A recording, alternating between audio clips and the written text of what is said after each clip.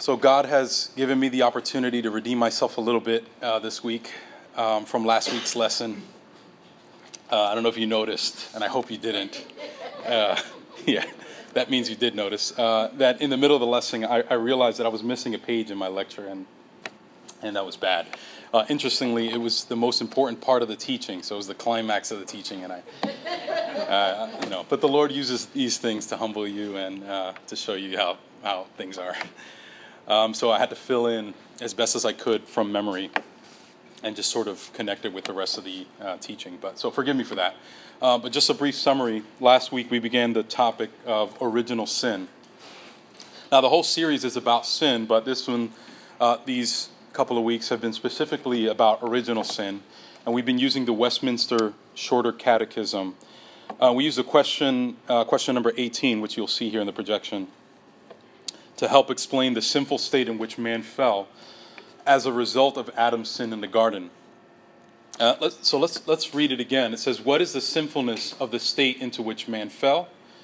And the answer is, the sinfulness of the state into which man fell includes the guilt of Adam's first sin, the lack of the righteousness which he had at first, and the corruption, every part of his nature, which is commonly called original sin, together with all actual sins which flow from it. So that's a summary of what we've inherited through Adam, simply by being human, by being united with Adam. So last week we were able to pull out two main effects that mankind received through imputation from Adam's fall in the garden. The two things are, number one, Adam's guilt, which is Adam's blame or responsibility has been placed on us because we're united with him. And the second part that we pull from here that we've inherited is the corruption of our nature. So again, the guilt of Adam and also the corruption of our nature. So last week we discussed the way Adam's guilt was applied to us due to our union with Adam, and Adam being our federal head, our representation. But today I want to talk about the second effect of original sin, which is, again, the corruption of our nature. So we're going to get into the detail of what are some of the ways that the fall has affected us and our nature. Original sin, as corruption of our nature, can be divided into two basic categories: the corruption of the mind and the corruption of the will. But I'm going to start with the mind. We're going to talk about how the corrupt nature given to us through Adam has affected the way we think and the way we use our mind. So with respect to the mind, we can see that in Scripture, original sin is something that has affected our mind and has caused mental blindness. So that's the first characteristic of one of the effects of the fall, is mental blindness. And we see this theme of man being spiritually blind throughout the Scripture. Let's look at Isaiah 42, verses 6 through 7. Can someone read that? I am the Lord. I have called you in righteousness. I will take you by the hand and keep you. I will give you as a covenant for the people, a light for the nations, to open the eyes that are blind, to bring out the prisoners from the dungeon, from the prison those who sit in darkness. Thank you. So you can immediately see that in this verse, it's referring to a spiritual reality in which our Lord seeks to open our eyes that are blind. You see there, to open the eyes that are blind. Okay. Now we also see Jesus speaking about recovering the sight to the blind. You see that in Luke 4:18. Can someone read that? The Spirit of the Lord is upon me, because he has anointed me to proclaim good news to the poor. Mm-hmm. He has sent me to proclaim liberty to the captives and recovering of sight to the blind, to set at liberty those who are oppressed. Yeah, so that's a sort of a mission statement, right, of what Jesus came to do. Now, in that passage, Jesus may seem to be only referring to earthly matters, like he came to bring liberty to captives, sight to the blind, and liberty to the oppressed. It sounds a lot like the social gospel. However, Jesus was actually pointing forward to spiritual matters. And one of the themes that you see here is this act of recovering the sight to the blind. This is beyond recovering vision, right, from a physical sense. We know that. Even though we've seen him heal people in a physical sense, it was merely a pointer to something spiritual. Again, this is beyond the physical sense. Jesus is not proclaiming the good news about LASIK surgery, right? He's not trying to recover the sight in that sense. Jesus is talking about restoring spiritual blindness, and he does this act on those who, by faith, trust in Jesus, receiving a new heart through regeneration. Now, many texts speak of regeneration, this idea of being born again, as enlightenment or being enlightened, or another example would be light shining upon us. And that's sort of the way that the Bible speaks about being born again. Some of those verses, we're not going to look at them, but just to give you a list of them, that speak about regeneration in that way, where light is being shunned in the darkness. 2 Corinthians 4:6, Ephesians 5:14, 1 Thessalonians 5:5, Psalm 97:11. And the way it's described in these verses is as if we were by nature in darkness, and regeneration is that God is turning the light on, and now all of a sudden we see things clearer. Well, would you mind saying those scripture verses? Absolutely, yeah. It's slower, please. Yeah. I was like, oh, you guys want them. Okay. Yeah, it's 2 Corinthians 4:6. Okay, and then Ephesians 5:14. Then we have 1 Thessalonians 5:5. And then Psalm 97:11. And I would say read them in the context, and you kind of see where this idea of regeneration is very close tied to this analogy of light shining upon the darkness and being able to see clearer. Now, apart from Christ, what sin does is sin blinds and darkens the understanding by destroying the consciousness of divine things. Okay? If you remember, before the fall, Adam was created in a state of goodness, and his soul was inclined towards love for God. That was Adam's original state, right? That was his nature. He loved God, he served God, and that was the easiest thing for him to do, because that was natural for him to do. However, after the fall, the soul is no longer conscious of such love and reverence towards God. And we see that, right, when a person is born under Adam, they don't have this immediate reaction naturally to seek after God. And we see that throughout the scriptures. The knowledge of such affections with respect to God is non-existent.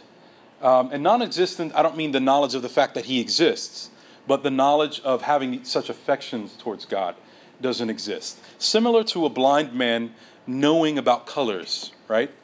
Or like a deaf man understanding sound. And for this reason, God, the object of these affections, is therefore unknown for the same reason.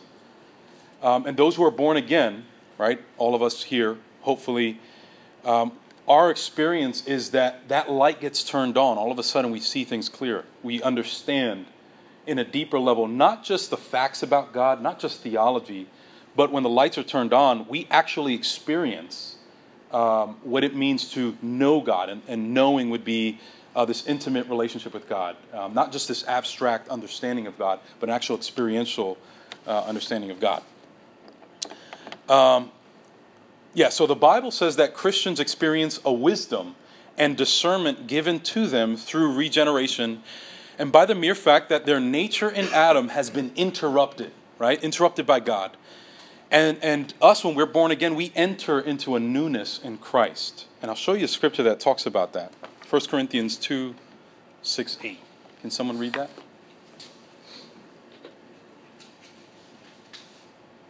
Yet among the mature we do impart wisdom, although it is not a wisdom of this age or of the rulers of this age, who are doomed to pass away.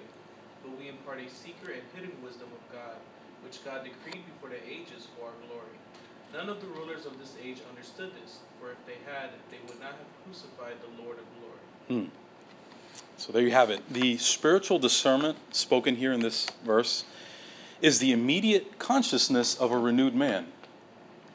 And this, however, is not the experience of the natural man due to the fall. The natural man rejects that which is of God. And just as wisdom is given to those who are renewed in Christ, what is given to those who are still in their nature? Ignorance. Ignorance is brought forth by sin and those who are enslaved to sin. Notice how sin is often described in the scripture as sort of a voluntary ignorance. I'll show you a verse, 2 Peter 3, verses 3 to 6. Can someone read that?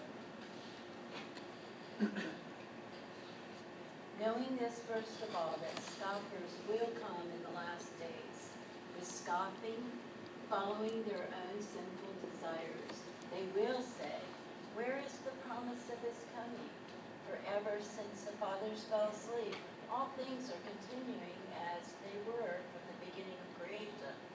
For they deliberately overlook this fact, that the heavens existed long ago, and the earth was formed out of water and through water by the word of God, and that by means of these, the world that then existed was deluged with water and perished. Yeah, thank you. So, notice what it says in verse 5.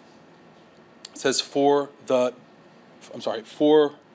they deliberately overlook this fact. See, some versions say they willingly are ignorant of. And so this shows the blindness as a result of original sin. It happens because the will or the desires of man have been given a new inclination after the fall, causing man to pursue willful ignorance when it comes to the truth of God. So this is something that man naturally does on purpose.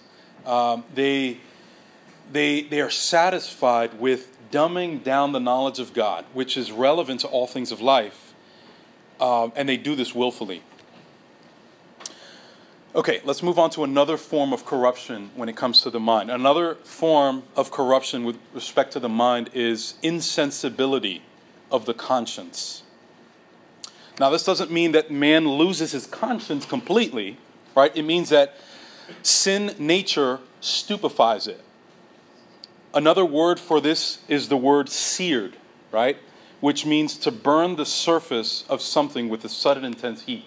That's what happens progressively in the nature of Adam when you're born through Adam.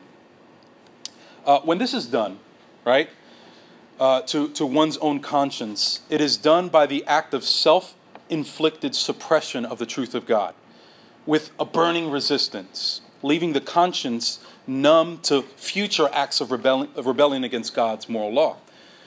So again, the sinner, the person still left in their natural state, progressively suppresses the truth of God from the beginning, and they do that so that sin would continue on manifesting throughout their life.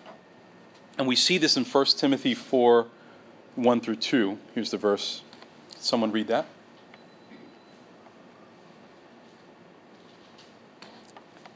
Now the Spirit expressly says that in later times some will depart from the faith by devoting themselves to deceitful spirits and teachings of demons, through the insincerity of liars whose consciences are seared. There you go. You see that word seared. And again, that's that insensibility of the conscience. And this too is a result of a corrupt nature imputed to us through Adam. A third effect on the mind is pollution.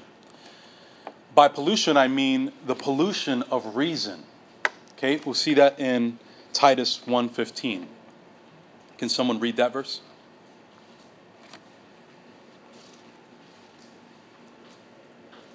Is pure, all things are pure, defiled, and unbelieving, nothing is pure, but their minds and their consciences are defiled. Thanks, Pete. So this verse shows us that the mind of the unregenerate is impure and defiled. Romans 1 makes it even more clear. Look at Romans 1. I'll go ahead and read that. It says, for although they knew God, they did not honor him as God, or give thanks to him, but they became futile in their thinking, and their foolish hearts were darkened. So here's an example. The pollution of reason is seen in certain speculations of creation and the origin of life, right? And they create mythology, right? Psalm 14:1 says that the fool says in his heart that there is no God.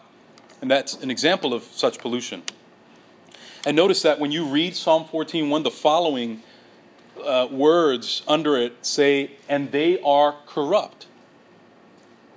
The fool says in his heart that there is no God. They are corrupt. For example, logic demands that if anything exists now, right? You look around and things exist. Something has to have always existed. Or else, nothing can possibly exist now. And that's logical. Yet, because of the corruption of human nature resulting in the pollution of the mind, we have modern scientists rejecting God as creator and concluding with theories of spontaneous generation as an explanation of the origin of life, where nothing exists at first, and then all of a sudden, something randomly exists. And this is taught in the most respected institutions of so-called higher learning. But again, this is not science, this is mythology. Yet we see that as a result of the fall, mankind by nature exchanges the truth for a lie. And this is due to a desire to suppress the truth of God in unrighteousness. In other words, because of the fall, it is natural for man to want to get God out of their thinking. And a godless mind is a sinful mind, a corrupt one. Especially God being the source of all that is good, all that is true, and all that is beautiful. In the book Thinking, Loving, and Doing, it was edited by John Piper and Dave Mathis. There's a chapter by Albert Mohler, and I love this chapter because he talks about the effects that sin in the fall had on mankind. And he has a category called the noetic effects of sin. And Albert Mohler listed about 14 negative effects that exist in the human mind that can only be traced back to being a result of sin. And I'm just going to throw the list out there because I thought it was very interesting. This is Albert Mohler's list, and I'm sure there's much more than just the 14 that he lists. But here we go. He says, the effects of sin in the mind is ignorance, right? So where there's ignorance in the mind, we know that to be an effect of the fall. And what brings us hope is that as I list these effects, we can look forward to heaven, and we can look forward to a future glory where these things would be completely eliminated. Because I'm guilty of probably all these 14 listed. But number 1 is ignorance. Number 2 is distractedness. That's a big one for me, ADHD. Forgetfulness. Prejudice, right? When you prejudge something before you actually find out the facts. Faulty perspective. Intellectual fatigue. I struggle with that. Inconsistency, when you think through things and you're not consistent. It's a result of the fall in the mind. Failure to draw the right conclusion. So you have this great idea, but you don't conclude right. It doesn't flow right. Intellectual apathy. Dogmatism, or rather, I like to use a different word, closed-mindedness. Right? Not being open to correction when it comes to truth. Intellectual pride. Vain imagination. Vain imagination is big. Because we could even see in the garden that there are things that man was not to get into when it comes to the mind, right? The knowledge of good and evil. And we struggle with that today. Again, vain imagination. Miscommunication. How many times we think we said something completely wrong. Someone once told me, I don't know who it is, I don't know where I heard it, but when you preach or you teach, you basically have 3 messages. The one that you said, the one that you think you said, and the one that people actually heard. And so, yeah. But again, miscommunication is big.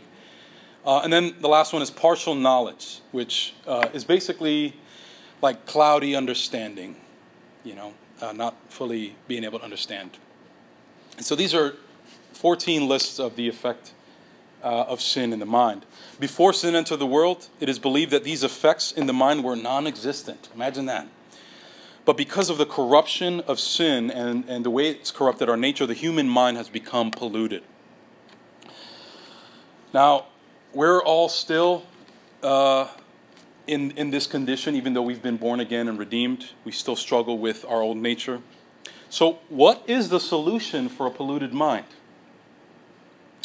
And the answer is absolute dependency on God's word, right? The one thing that is not polluted, the one thing that we can trust with our lives.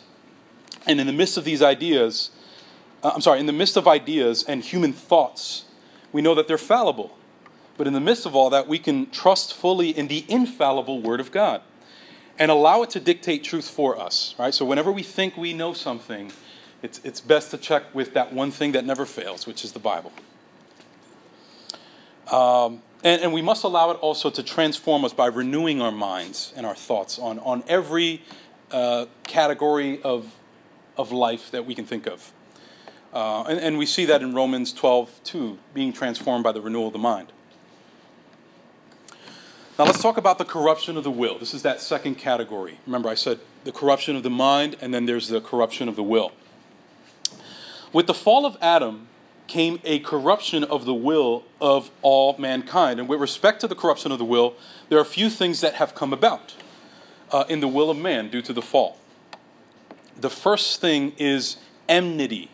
And the word enmity is seen throughout the scriptures, and the word means being actively opposed or hostile to something or someone. Now, in this case, we're talking about being hostile towards God. And we're going to look through some verses that show that this is something that we've received as a corruption in our will. First, I want us to look at a verse in the New Testament, which is Romans 8:7-8. And this verse talks about the will of a person who is in the flesh. Or in other words, the will of the person who's still in Adam and has not been born again yet. So can someone read Romans 8:7-8? For the mind that is set on the flesh is hostile to God, for it does not submit to God's law. Indeed, it cannot. Those who are in the flesh cannot please God.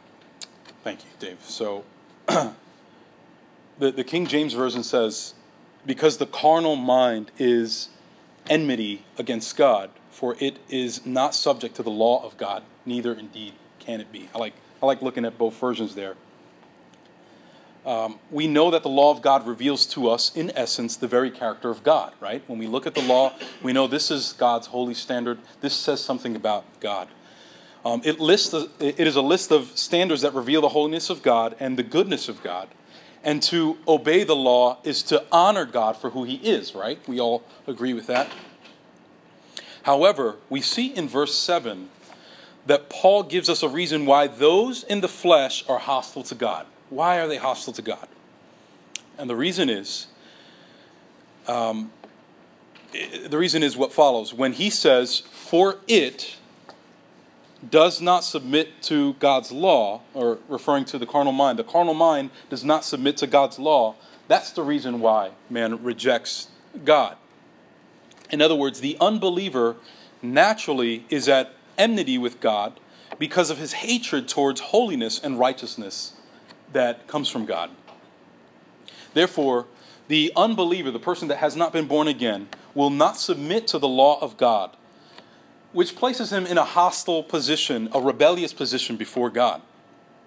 And this is why when God is brought up in conversations, think about that. When you talk to an unbeliever, or when you try to evangelize, or sort of give hints that you're a Christian, and you try to speak on things regarding the Lord in front of people who are not believers. It's like talking about politics. It can feel like the most awkward situation. And even discussing matters of, you don't have to directly talk about God, but even discussing matters of righteousness and goodness, unless it's somehow self-serving, this can really make people uncomfortable. And it's because approaching the holy means to be judged and condemned and forces people to deal with their guilt. And that's the reason why unbelievers just don't want anything to do with it.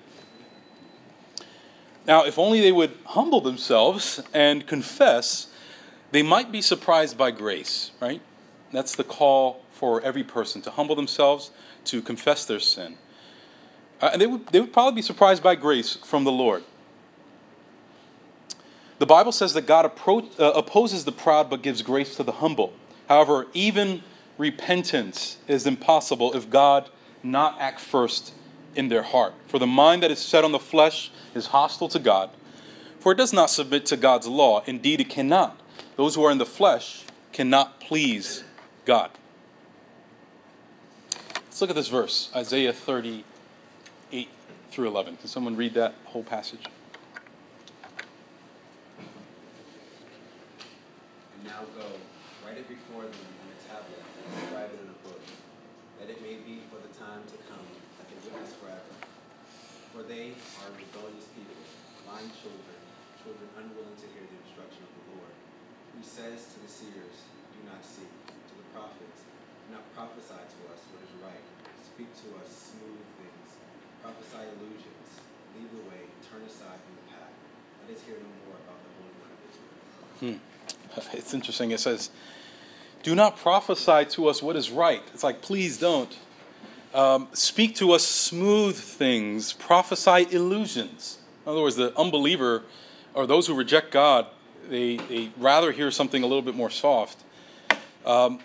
Leave the way. Turn aside from the path. Let us hear no more about the Holy One of Israel. And again, this is a clear indication of the enmity which exists in man, desiring to hear God no more.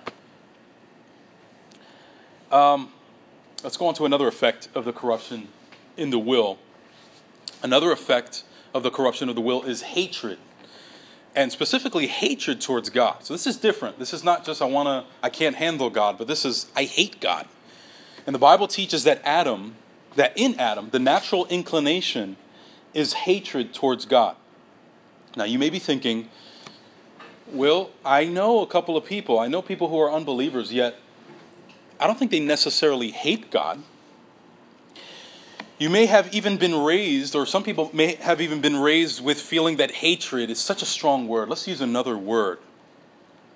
However, the hatred towards God is in fact what exists in the heart and the will of a person who has not been born again, regardless of whether the term is a little heavy. Practically speaking, it is what they feel. It is what they live out. Let's look at this verse, Romans 1:28-31. I'll read that. It says, and since they did not see fit to acknowledge God, God gave them up to a debased mind to do what ought not to be done. They were filled with all manner of unrighteousness, evil, covetousness, malice. They are full of envy, murder, strife, deceit, maliciousness.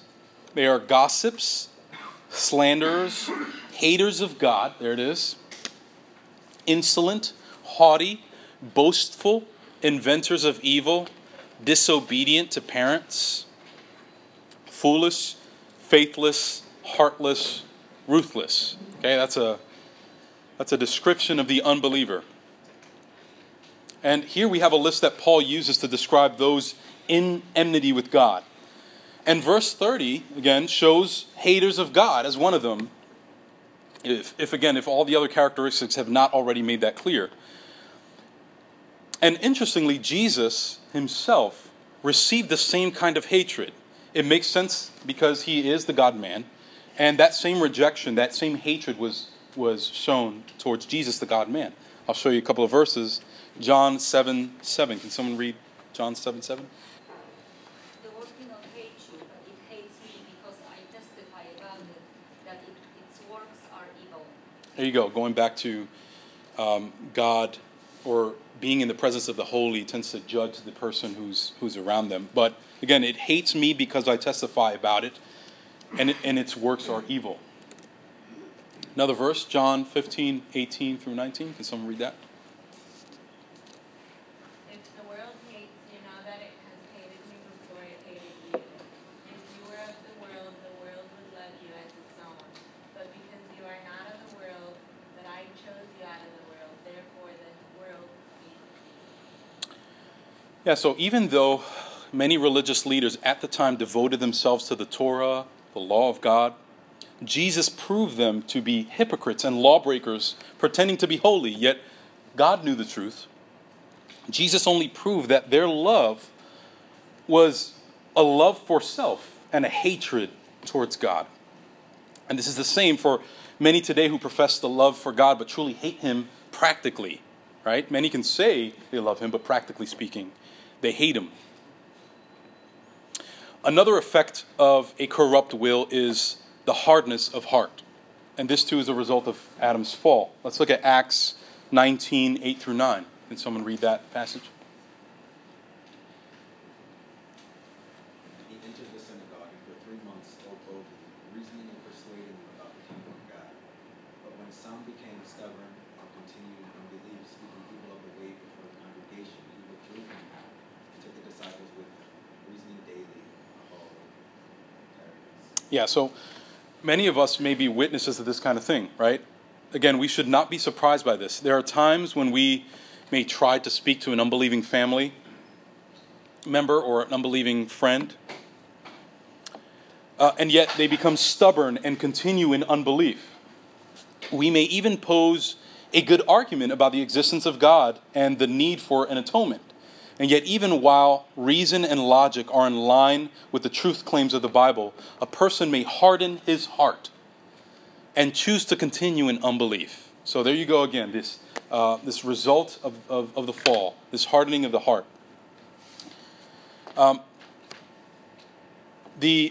effect of the corruption of the will is aversion. This word aversion means a dislike or a distaste for or loathing of something or someone. Now, this may seem to be similar to the word hatred. In some way it is. However, aversion speaks more about taste and preference. So this is an effect of effect of the fall on the will of man. Their taste, their preference has changed. It's when someone finds someone or something to be disgusting or ugly, when in reality it ought to be desired and to be seen as beautiful. Now, here's an example of this. Let's look at John 5:39-40. I'll read it. Verse says, "You search the scriptures because you think that in them you have eternal life. And it is they that bear witness about me. Yet you refuse to come to me that you may have life." So in other words, the Pharisees would look into the scriptures to seek eternal life. And when they found out that the eternal life was in this guy, they just rejected it. Again, there was something wrong with their perspective, something wrong with their taste. And again, Jesus appears before many who sought the scriptures seeking eternal life, yet they blocked out the fact that the scriptures pointed to Jesus as the way to eternal life. But again, the corruption of the will, because of that strong disinclination towards Jesus, they refused it altogether. Their taste, their perspective was distorted due to their sinful inclinations. Now, just to give you an example, I don't know if you guys are familiar with the phrase, beauty is in the eye of the beholder, right? Are you guys familiar with that phrase? Beauty is in the eye of the beholder. In other words, many think that someone or something can be beautiful based on how you look at it, right? But is that true? Is something beautiful and good because of the way you understand it or receive it? Is goodness and beauty based subjectively on the person who views it? Now, you may or may not be familiar with an artist by the name of Jackson Pollock. He was a painter. You guys know about that? He was a pretty influential painter, known for having a unique style of painting. In fact, he was given a exhibition in the Museum of Modern Art in New York, and I think in London as well. And he was known for a style of painting which was called dripping. And this method, and let me describe it to you, was to allow paint to drip on a plain white canvas. As the paint touched the canvas, right, what would happen? It would chaotically splatter in every direction. And, he would add colors and mix it in. It was a mess. And it would create random shades of color splattered in every direction. Okay, this was his art. Right? He'd look at it and say, this is my masterpiece. Now, Pollock's work has been the subject of a lot of debates, critical debates. While many modernists were fascinated by his art, some would criticize Pollock's work as mere unorganized explosion of random energy, and therefore it was meaningless. And some say that the paintings were actually gestures of liberation from things like value, things that were political, that have political importance. It was just a way to express a rejection of political importance, a liberation from certain aesthetic rules. And I would imagine behind all that is this feeling of liberation from any moral standard, right? This was all expressed in this explosion of what he would call fine art. And I'm not an artist in that sense, so I'm not going to judge whether the art was good or not. But here, put yourself in that situation, right? Imagine, I'll put myself in that situation. Imagine I decide to become an artist, and I take a plain canvas, right? And as I grab my paintbrush to paint, ready to paint, I go for it, and then I stop. And I don't let the paint touch the canvas. And I look at the plain white canvas and say to myself, you know what? This right here is a masterpiece. And I don't paint at all. It's just a plain white canvas. This is a masterpiece. Now, because of the distorted worldviews in the world, everyone just applauds me. They say, wow, what a masterpiece. Just this plain white canvas. No paint on it. And again, because of the modern thinking today, I win awards. And they place my plain white canvas in a famous museum to be exhibited. Now, I say this to say that. I say that to say this. That according to the Bible, there is such thing as wrong or right? And when we judge art, right, when we listen to music, when we judge anything, right, there are such thing as wrong or right. And there is such thing as beautiful and ugly. And where do we come to that standard? Where do we find these rules? In a weird way, it's something that ought to be within us. We ought to know instinctively. However, because of the fall, we have to go back to what I said before, the Word of God that reveals the standard of truth, beauty, and goodness. And it's ultimately defined by God, right, the Creator, who is the source of all beauty, goodness, and truth. And when we, in our sin, begin to enjoy and find things to be beautiful, which in fact God finds to be evil and gross and ugly, then is something wrong with that painting? No, something's wrong with us, right? Something's very wrong with our perspective. And there are many things that the unbelieving world find to be beautiful and praiseworthy that God himself abhors and counts as evil. And therefore, as a result of Adam's sin, the natural man has a deep-seated aversion to that which pertains to God. Okay? I'll move on. The next corruption with respect to the will is, I can't pronounce this word well, but obstinacy. I think that's the way you say it. This word obstinacy means to be stubborn, right, in regards to God's commands. You've probably read in the scripture when Israel was referred to as a stiff-necked people, right? Again, that's that idea of being stubborn. Deuteronomy 31, 26 to 27. Can someone read that passage? Take this book of the law and put it by the side of the ark of the covenant of the Lord your God, that it may be there for a witness against you. For I know how rebellious and stubborn you are. Behold, even today, while I am yet alive with you, you have been rebellious against the Lord. How much more after my death? There you have it. So the natural man is one that continues to rebel against God. And this is what's happening here with Israel. And this is actually the life story of Israel. When you look at the history of Israel, at first they would praise God for his mighty acts of grace, right? Then after a while, they would get accustomed to God's grace. And then after a while later, they'd begin to expect God's grace, even to the point where they felt that it was owed to them. And then at some point, they would forget God and fall into idolatry until God brought judgment upon them, reminding them, hey, I'm God. This is who God is. And you ought to obey me. You ought to follow me. You ought to be my people. Similarly, this may be our story as well. I know it is with me. How many of us have been stubborn and continue to go back to our carnal desires and disobey God until God has to remind us again who is Lord? I know I'm guilty of that. Yet this too is a result of the corruption of the will through Adam, and we must war against that old nature. Okay, that stubbornness. And finally, we see that the corruption of the will through Adam's fall has also created bondage. Another word would be slavery to sin. And this is bondage of the will of the natural man.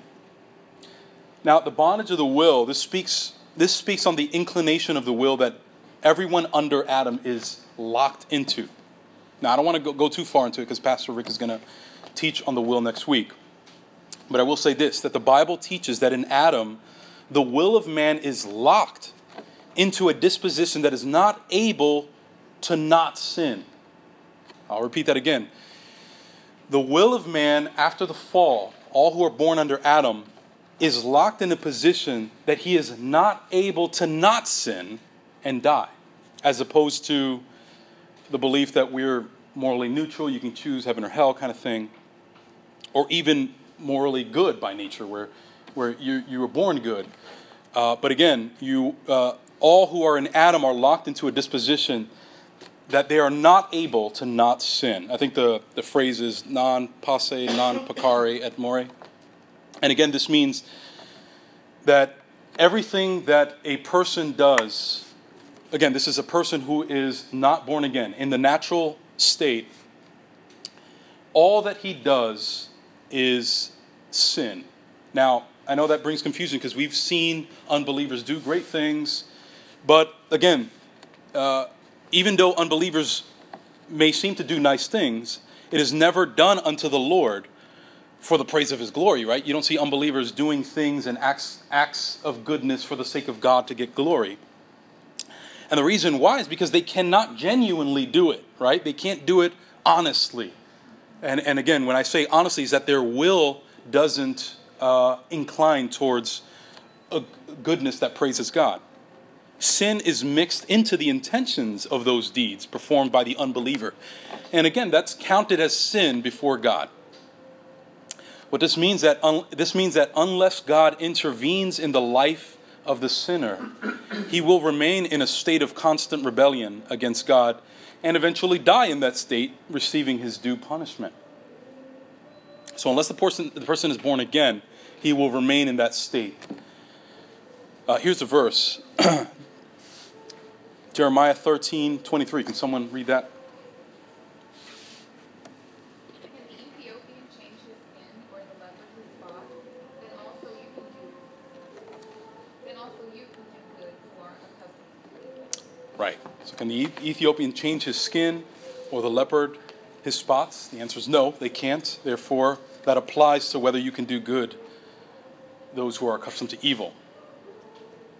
No human convincing can change that disposition of the will. You don't have the key to the door of their heart, right? You're not that special. Yet God does. God is the only one that can do that work, changing the will of a person. John 6:41 through 44, I'll read that. It says, "So the Jews grumbled about him because he said," and this is referring to Jesus, "I am the bread that came down from heaven." They said, "Is not this Jesus, the son of Joseph, whose father and mother we know? How does he now say, 'I have come down from heaven'?" And Jesus answers them, "Do not grumble among yourself. No one can come to me unless the Father who sent me draws him, and I will raise him up on the last day." So, clear indication that only God can bring someone into a state of regeneration. Now, in the next verse I'm about to show you, Romans 6:20 to 22, we'll see that your will was in bondage to a state of sinful desire, yet in Christ, that will changes and becomes a slave to righteousness, right? You're always a slave, but you're either a slave to sin or a slave to righteousness. And Romans 6:20 through 22 says, "For when you were slaves of sin, you were free in regard to righteousness." In other words, when you were a slave to sin, you were free in the sense where you had not that access to it. "But what fruit were you getting at the time from the things of which you are now ashamed? For the end of those things is death.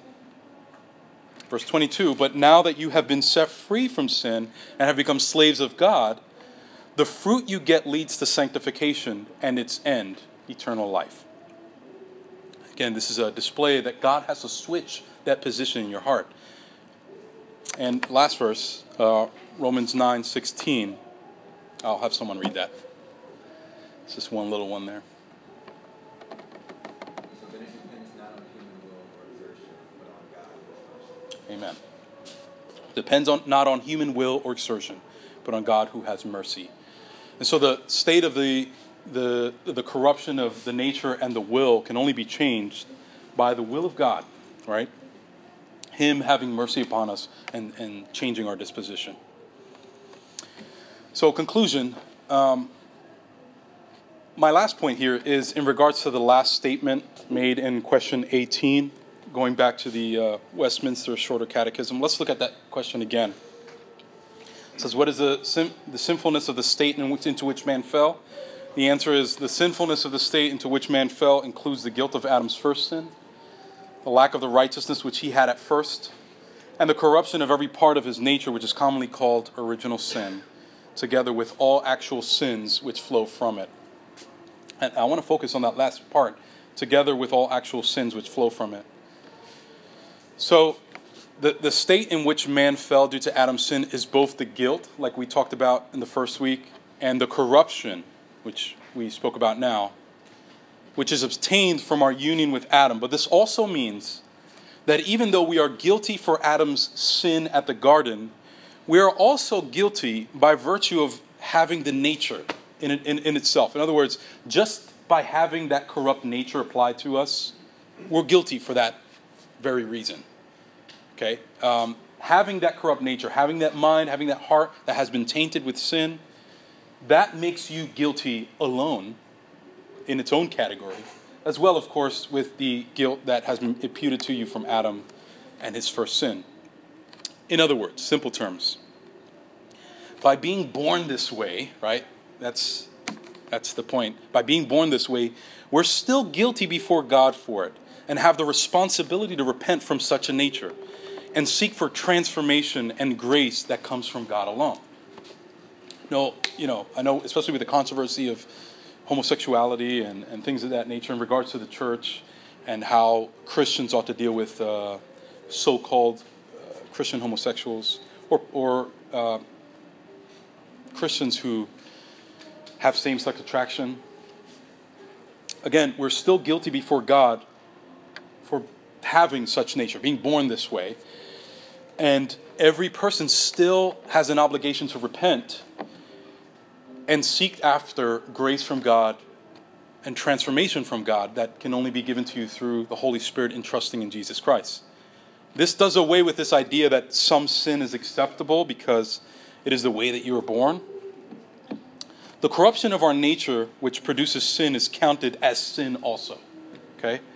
Yet the Bible calls all men to deny themselves and take up their cross and follow Jesus. You see that in Matthew 16:24.